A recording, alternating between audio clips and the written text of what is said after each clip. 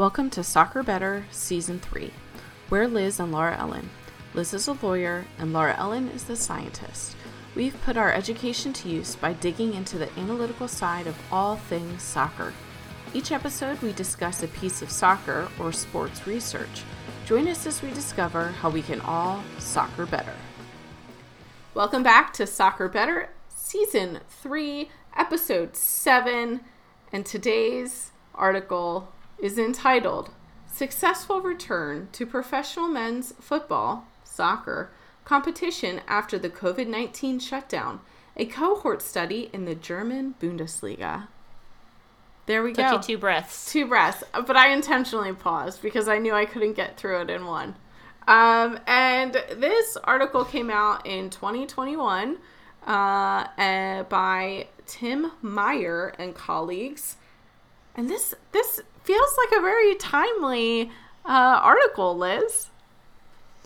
Yeah. I think that it gives, for people who don't know anything about how viruses work and are not experts by any means, it gives me a lot of questions to hopefully get hopeful answers to. I feel hopeful after this. Okay, Liz feels hopeful. I should say before I forget that this article was published in BMJ Open, which is an open access journal online. Anyway, I think BMJ stands for the British Medical Journal, but don't quote me on that. I tried to look it up, but it's just BMJ Open. But this is like a highly cited journal, so this is a fairly reputable source. And it's a pretty interesting study, and it's very timely because it has to do with COVID-19. And Liz is hopeful. Yeah, guys. All right, so I guess let's dig in. So what the authors of this paper did, they looked to see... So I'll just read the objective actually, because I think they summarize it well. To evaluate the restart of the German Bundesliga football soccer during the COVID-19 pandemic from a medical perspective. So, I think that covers it, right? So they were looking at Bundesliga and they were looking at the top tier Bundesliga and then Bundesliga 2. And I noted, I was like, ooh, Liz is going to pick up on this, that the women's league did not participate. I don't know the reason for that. They did not say, I don't believe they said the reason for that, but they chose not to participate, which for research, in order for it to be ethical, needs to be voluntary. All right, fine. But we don't know why. She's giving me a big thumbs up guy like Liz. Don't soapbox it. It's fine. But, I do think one of the things that stood out for me, and we can, get into the testing that they did, but this is so resource intensive. Yeah. And, I think that I would have mentioned, of course, that this was only the men's league. They could have decided to do, Bundesliga and Bundesliga women as opposed to Bundesliga and Bundesliga 2, but it is incredibly resource intensive on top of everything else that the individual teams were doing in order to safely restart. So it's not that I don't understand, but I always think it's worth noting, and if more people point out what's missing, maybe someone will fill in those gaps. No, I think you're absolutely right. And I think which they don't. I was hoping that they would kind of talk about how resource intensive this is.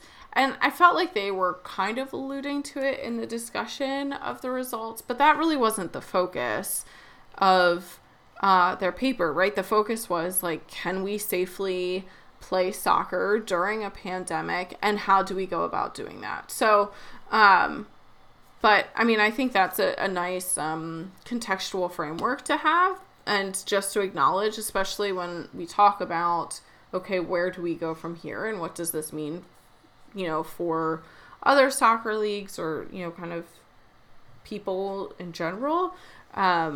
So anyway, so what they did, they had two different types of tests, which, if you've spent any time reading the news, I feel like you've probably heard of these types of tests. So there's the PCR test. And again, Liz said this, but we are not epidemiologists. I am not an epidemiologist. That is not the kind of science I do. We are not biologists. We do not study infectious diseases. So we are reading this very much from like an informed layman perspective, or laywoman perspective, layperson perspective. That's right. Gender. That's right, people. Gender is not a binary. Let's layperson perspective. Yeah, and so that's, you know, we are like well-educated lay people reading this, and therefore we are not experts. So trust the experts. Trust scientists. Right. And we also acknowledge that even though we're talking about this now, I mean, the advice and what we find out and things that we say, like, all that stuff can change as we learn more, because we're always learning more about, you know, diseases in general, but COVID-19 specifically is a constantly growing field, because you're living through a pandemic instead of hearing all the things that someone learned about the 1918 pandemic that they learned, you know, in 1922. So keep all of that in mind. Yes. So they did these PCR tests, which I'm sure these are like the nasal swabs that, you know, if anyone has, most people, you know, I've had the nasal swab a couple times. So they had those 2 times a week, and then they had the antibody testing, and they had that 2 times throughout the season. And this study, I believe, was looking at the 2019-2020 season, which ended in July. So they did this study over the course of 9 weeks from May through July, which I thought was interesting. And they had a lot of microbiology descriptions in the methods section that I tried but failed to understand. Well, you're not going to get the information from me either, because it was incredibly detailed. I will say, reading through it, like the couple of things that I could eventually glean, I didn't mind reading through it 2 or 3 times. It was well written. I am sure that someone who has any kind of biology background could read this, understand it, and bring it down to my 5th grade level of understanding for microbiology. But I really like the beginning of the paper where they're talking about what they did. I found very interesting, you know, the number of people involved, the fact that they tracked 2 different things. And then the end of the paper is where I have all of my notes, because the middle I was just like, oh, yeah, this is over my head. I'm sure it's very important, but I don't understand. Yes. So I do think, okay, so let's move to the results. Let's talk about what they found, because I thought that was interesting. So 1,702 people were regularly tested. And that was 1,079 players and 623 officials. That's a lot of people. And they're all voluntary. So, like, I know you said at the beginning, like, it has to be voluntary, like, as a joke towards me. But I didn't realize that the teams weren't saying, you're going to have to do this because we've decided that you're doing this. There are a number of people who, for whatever reason, and they cover some of those reasons, which I think is interesting, decided not to participate in any of the testing. So it is incredible that they got someone to agree to have their brain tickled twice a week for 9 weeks. And then they did the antibody test, which I assume was a blood draw. So it's a lot of people to say, yeah, I want to be part of this. And I think it's great that they were willing to, you know, step up and say, not only am I an athlete who wants to do my job, but I'm willing to also participate in this side project for science.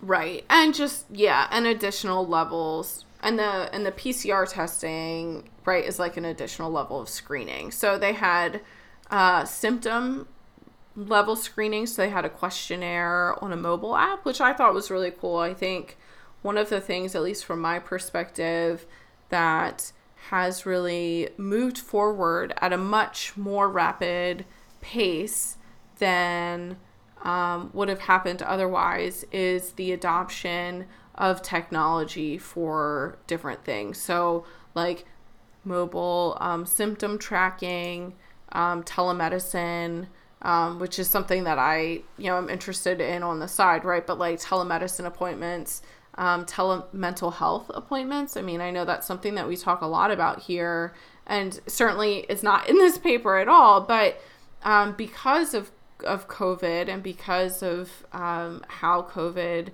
is spread, at least in the US, right, telehealth is being covered and being paid for by insurance companies in a way that it wasn't being paid for before, which has increased and expanded access. So that has absolutely nothing to do with this paper other than, it's related to COVID. And I thought it was just interesting that they're like, yeah, we had this symptom tracker that players and officials and trainers and, all the people would respond to on their phones, which I was like, yeah, that's really cool. Yeah, I mean, it's a great way to track that kind of thing.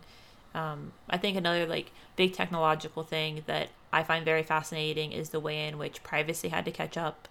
I don't know if I've mentioned it, but I focus on privacy in my day-to-day job, and I just find it very interesting how they were able to find ways to gather that information to make sure those meetings could happen, to alert somebody that you may be at risk, but not put anyone else's privacy at risk. So, I think the technology had to grow just in leaps and bounds over this last year.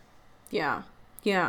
So looking at the PCR testing over the course of the season, they had 8 players and 4 officials who were positive during one of the first 2 rounds. So that was before the onset of team training, after everything had shut down in March. And what they thought and what they hypothesized from later testing was that 3 of the 12 cases were probably from a prior exposure to COVID, which I thought was interesting. And what I also thought was interesting that I made a note of here is that they didn't find a regional pattern in the cases that had come up, which I just thought was very interesting. And then in later rounds of testing, there were 2 cases, which then resulted in a team having to quarantine for 2 weeks. So the PCR testing, which is the up the nose in the brain testing, jokingly in the brain, of course, but that was the one that was happening twice a week for the entire course of the 2 weeks. Did you find anything interesting, Liz, about the PCR testing?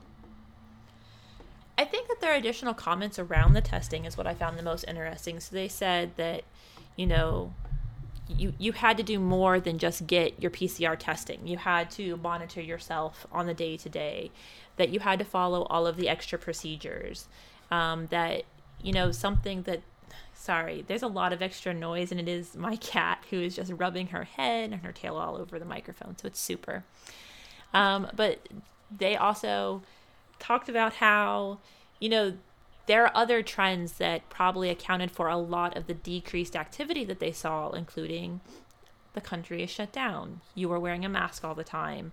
You were probably somewhat in isolation in order to be able to play these games, in order to officiate these games. So I think it's nice that they acknowledge that just because someone was getting tested twice a week and just because they were able to track the antibodies, that wasn't what made this possible, that everyone had to do a lot of other things, and there was a lot of other sacrifice in order to make the games happen, but then in order to facilitate their study as well. Yeah, no, I think you're right. And something I did skip over is that no one that they found who had tested positive for COVID demonstrated any symptoms except for one player, and that player had a sore throat, right? So, that's unbelievable. I mean, it's not unbelievable to me, but that is just, so striking to me. I think striking is a better word. Because, again, it was just a reminder that, right, most of these cases, and they didn't have a high case rate, which, is something else that we'll get to in the discussion. But that, even the cases that they did have were asymptomatic. Right. Yeah. And they were being tested twice a week. Right. and like constantly monitoring their symptoms. So anyway, I found that like super interesting also. Yeah, I think that goes, I mean, it goes a lot to show why COVID became so scary so fast, because you couldn't avoid it just by watching out for people who were sneezing. It's not like the flu. It was this whole different kind of beast, and it really highlighted it here, that there were all these other things at play while they were trying to figure out going back to work, basically. Yeah. All right, so let's talk about, did you have anything else to talk about the results of the test? They had some like interesting things about the antibody test and like shifting from like borderline to positive and negative to borderline, like, and they had some hypotheses about why that was happening. Did you have any thoughts on that? Yeah, I was surprised that most of the borderlines ended up being negative. I thought it would have been a more even split. So, I mean, I guess when I read that, I guess my biggest thing was anyone who got a test, I'm glad they told them either yes or no, as opposed to saying, well, we're not sure. Even if you had to come back in for a second test, like those rapid tests, you often had to come back in for a second test. But I'm really surprised that a lot of the borderline ended up being negative, because I don't think that that's how, I guess from what I know of the kinds of testing, like it seems unlikely to happen in most cases. Either you're more likely to get just a straight negative, and if anything shows up wonky, it's more likely to lean towards positive. And I wonder if that's just because it was a new type of test.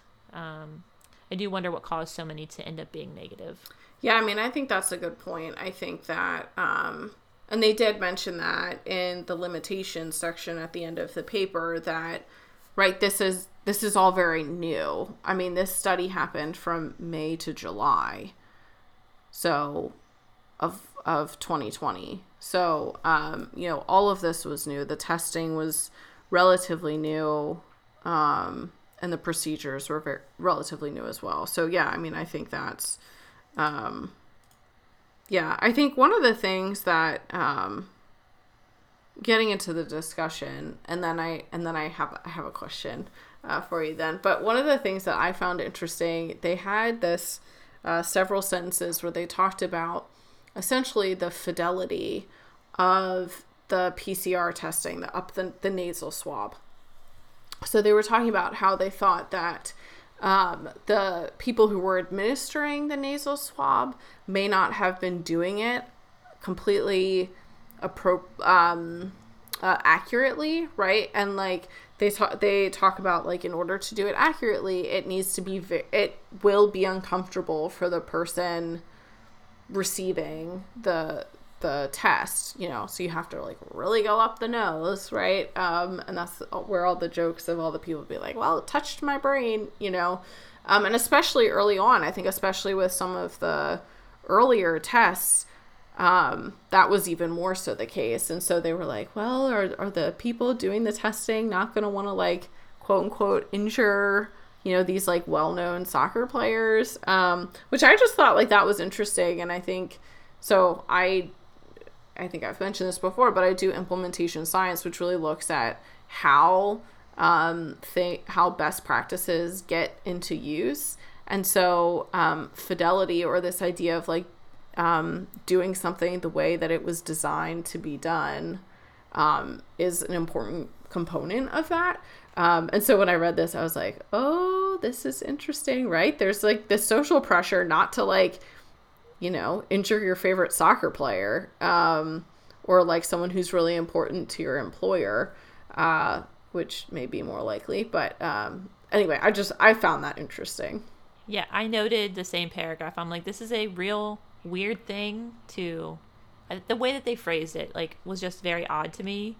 But I guess, yeah, you're right. It's a real world concern. Are your testing staff being aggressive enough? And is that means you're not getting good results, or is it meaning that some of the players were like, you know what, I'm only going to do this once because I didn't like it, and so do you lose participants? I can see why it's a real concern, but it's basically like, did you shove that far enough up their nose? I know. Talk to me about it. Yeah, and so they talked about how they tried to address some of those concerns by really trying to like educate not only the testing staff, but also the players and the officials and just really emphasizing why it is so important to get this right. And especially if you like really want your soccer season to happen, right? If you really want to play, you're a professional. This is what you love doing. There's like a little bit more of an incentive to, like go through the pain. Yeah, 18 times. 18 Whew. times, like, just consistently. Do you think they, like, switched nostrils so that no one got a bloody nose? Did it pop blood vessels? I have a lot of questions about how people's noses fared with so much testing. I know. That's actually a good point. I wonder if they did, like, a satisfaction survey. I mean, obviously, not a satisfaction survey. I'm glad I got to play, but I hate it. Yeah, which I think that brings me to my question and thinking about how to soccer better. So I have seen conversations online, and I have not participated in them, but I've seen these conversations where, especially as sports leagues around the world, were like some of the first entertainment things to really happen in some kind of like real quote unquote normal way, right? Like they were playing in stadiums. Granted, the stadiums were mostly empty. Okay. So that people, I have heard the complaints that like, why sports? Like, is that really the thing that we're focusing on? Like, is that really the thing that we need to be, putting our resources behind, right? This is so resource intensive. Like, think about all the money that was spent by these clubs to pay for all the tests, pay for the staff, pay for, all the other things, and the league, is our sports really the thing that, like, during this pandemic, were they really the thing that we should have been prioritizing, or should we have been prioritizing something else? And so for me, that like raises the question. And so I've also heard conversations on the flip side of that saying soccer, football, especially in Europe, is like such a social thing. And so even though people are not able to be there in person, at least having something that we can watch on the television or computer, whatever, still brings together some sort of community, especially for folks who don't have a community in other areas of their life that they can like phone or FaceTime or Skype, Zoom, whatever. So I would just love your thoughts on that argument, right? Like this emphasis that has been put on sports, right? I have a friend who works for an NFL team, and she, during the season, and even still, I think she is getting tested every single day. Like she's getting the PCR test every single day because that's what the NFL is doing here in the US. Whoa. So every day that she goes in to work, which is like most days, she gets tested. Anyway, so like, are sports the thing? Go. Just lay it all out there. So, as the advice has developed about, and as it developed, in the early stages about what is safe or what is not safe, things that I was able to do were all revolving around being outside. And as I did more research about how the virus had initially spread, and especially how it spread indoors with areas that have, like, buildings have a one-way flow for air, like it circulates, and it just, everything goes in this circle, and that means that all of the molecules in the air also go in the circle, and like how that increased the infection rates. So I guess for me, as the advice continued to proceed, I don't know what else we could have focused on from a purely entertainment perspective. I guess you could have emphasized, outdoor music. I think that would have changed a lot of venues. They are way more dependent on weather. So, you're going to play soccer in the snow. You're going to play soccer in the rain. As long as it's not lightning, you're probably playing soccer. So you have fewer barriers there. I think it was one of the only, for me, it's one of the only safe entertainments that, yes, they come into contact with each other, but, baseball, football, soccer, you're not face to face. You're not in an area where those molecules are enclosed. So for me, it may have been one of the only safe entertainments. And as we continue to go into over a year of such strict lockdowns for some places and rolling lockdowns and wearing masks to every store and not getting to hug your friends or family, having some kind of release where you had something to talk about besides, hey, how's your day? Well, I'm still at home. I still wear a mask to the store. I still can't, and in the winter for us, like, I still can't go eat outside, and I don't really feel safe eating indoors. So I've got either nothing or sports. So I'm glad that sports were around. I'm glad that eventually they let some fans into the stadiums. I think there were a number of places that were, very reserved about how many people they let in. There were some that made me a little more nervous because as a fan, you are standing in a single area and, high-fiving and whatever. But you're outdoors. How much different is that from eating at a restaurant where you're sitting outdoors compared to standing outdoors with other fans? So I don't know what our other options could have been for some kind of group entertainment that gave you something to socialize about in our proverbial water cooler of the internet, Skype, Zoom. So for me, I'm glad that we did enough research and were able to have some kind of season in a limited manner. Yeah, no, I think that's good. And I think just one point I wanted to make, and I know you, so I feel comfortable saying this. I think it's important to think about, like, what are strategies that we are using for risk reduction with the knowledge that, like, nothing is ever 100% completely safe, right? Because I think especially at the beginning of the pandemic, there were a lot of things like, oh, well, more people die from heart disease than die from COVID. Okay, well, that's not true anymore, right? Like, Right. You could get, killed in a car accident. You're more likely to get killed in a car accident than by COVID. And it's like, okay, like, nothing is 100% safe, but, like, what are we doing to reduce the risk? And I think you're absolutely right. I think especially in the Northern Hemisphere where we are during summer, which is when the, spring and summer, which is when soccer happens here, the risks were a whole lot, were fairly low for us to, like, I didn't get to any matches, but to have a couple hundred fans, 1,000 fans, depending on how big your stadium is, sit scattered in their, like, family pods across the stadium, right, to have the players play. I agree. I mean, I agree with you. I mean, I think that's where, well, actually, I mostly land on that side of the discussion. I think, and as we know, various countries were successful in different degrees of success and failure in addressing the response to COVID.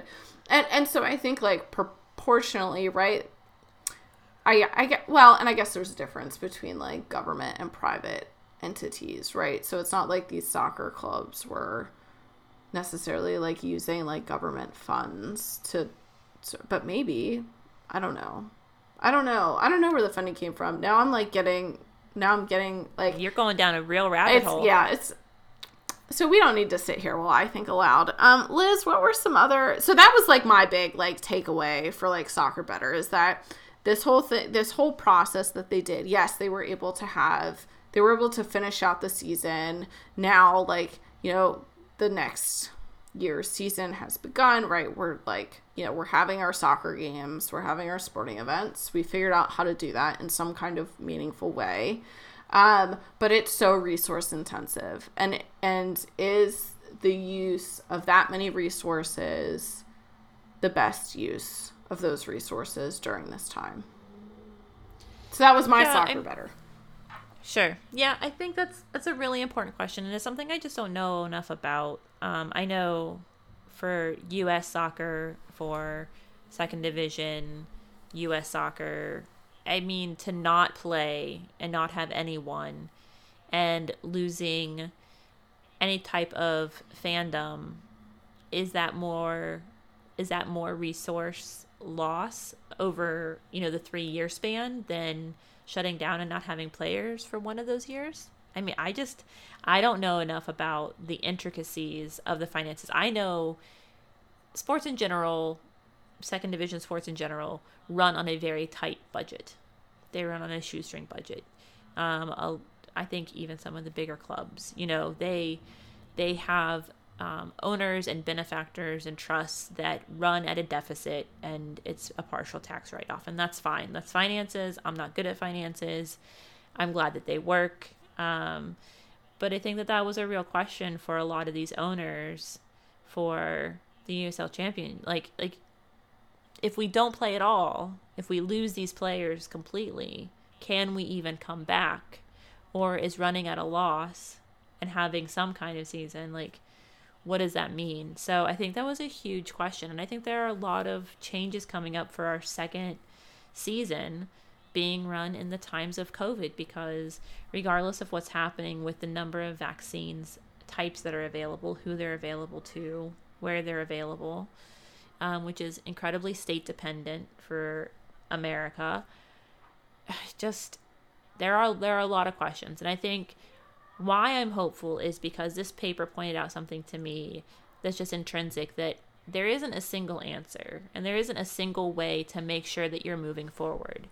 You have to try everything, and you have to combine the things that are working. So a mask that is fitted to your face, we know that works, or double masking if you don't like a fitted mask. Either one of those things, that works.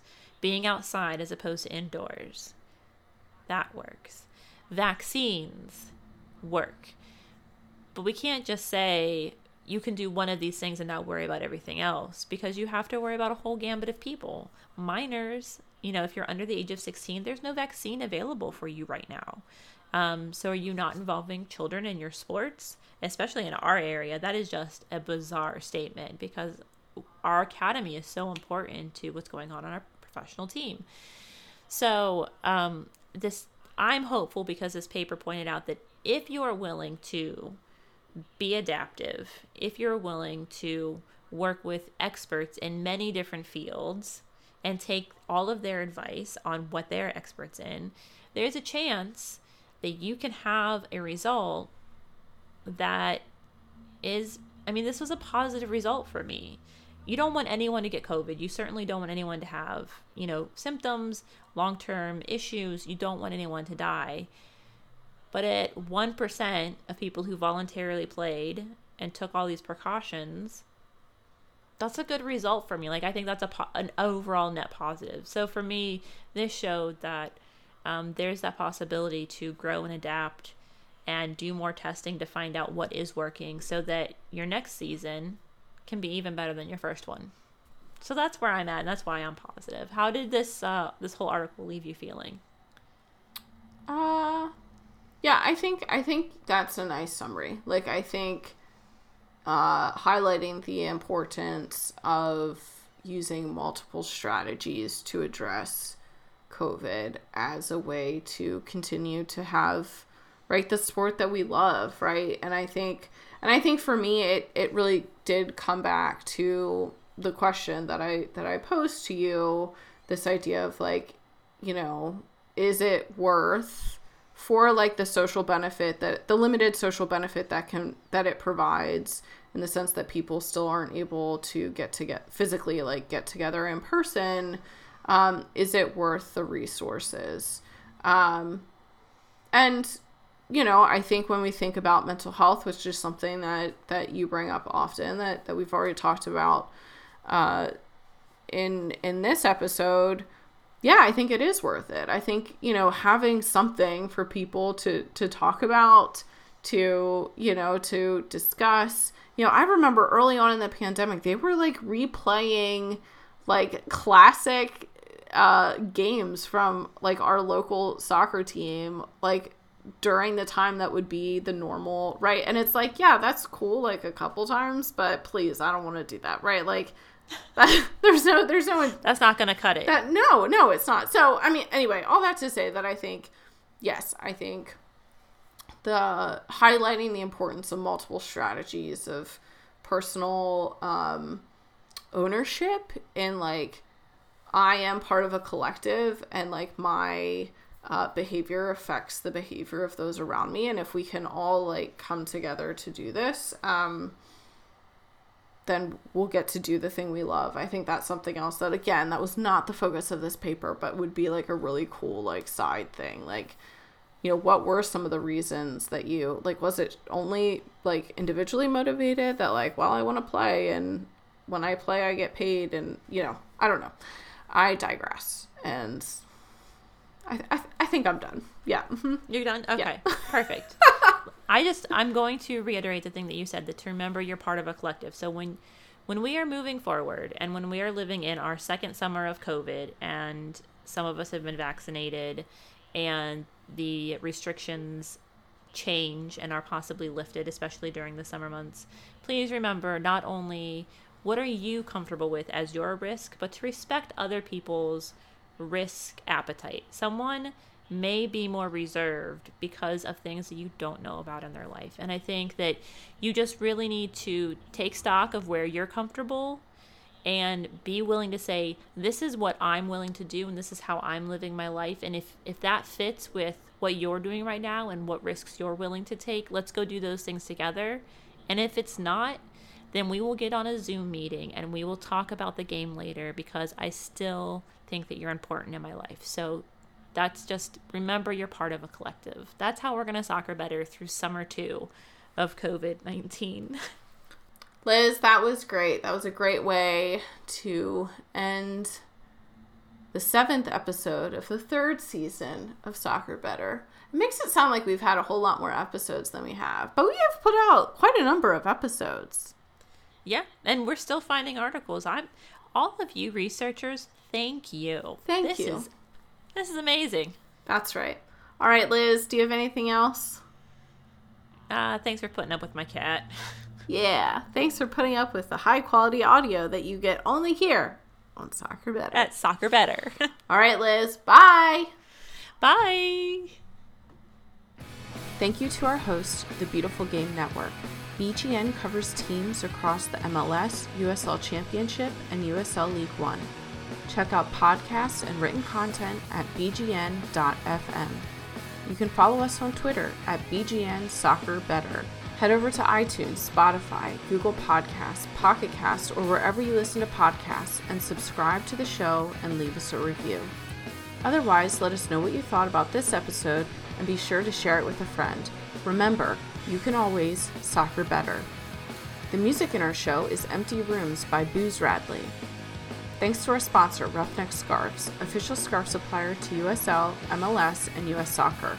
Get custom scarves for your group or team at roughneckscarves.com. Tired of the same old uniforms and cookie-cutter templates from Nike and Adidas? Looking for a unique, completely custom kit for your youth club, Sunday league squad, adult, or even pro team? Icarus FC can help you create the kit of your dreams at an affordable price. Let them help you design your custom kit today at icarusfc.com.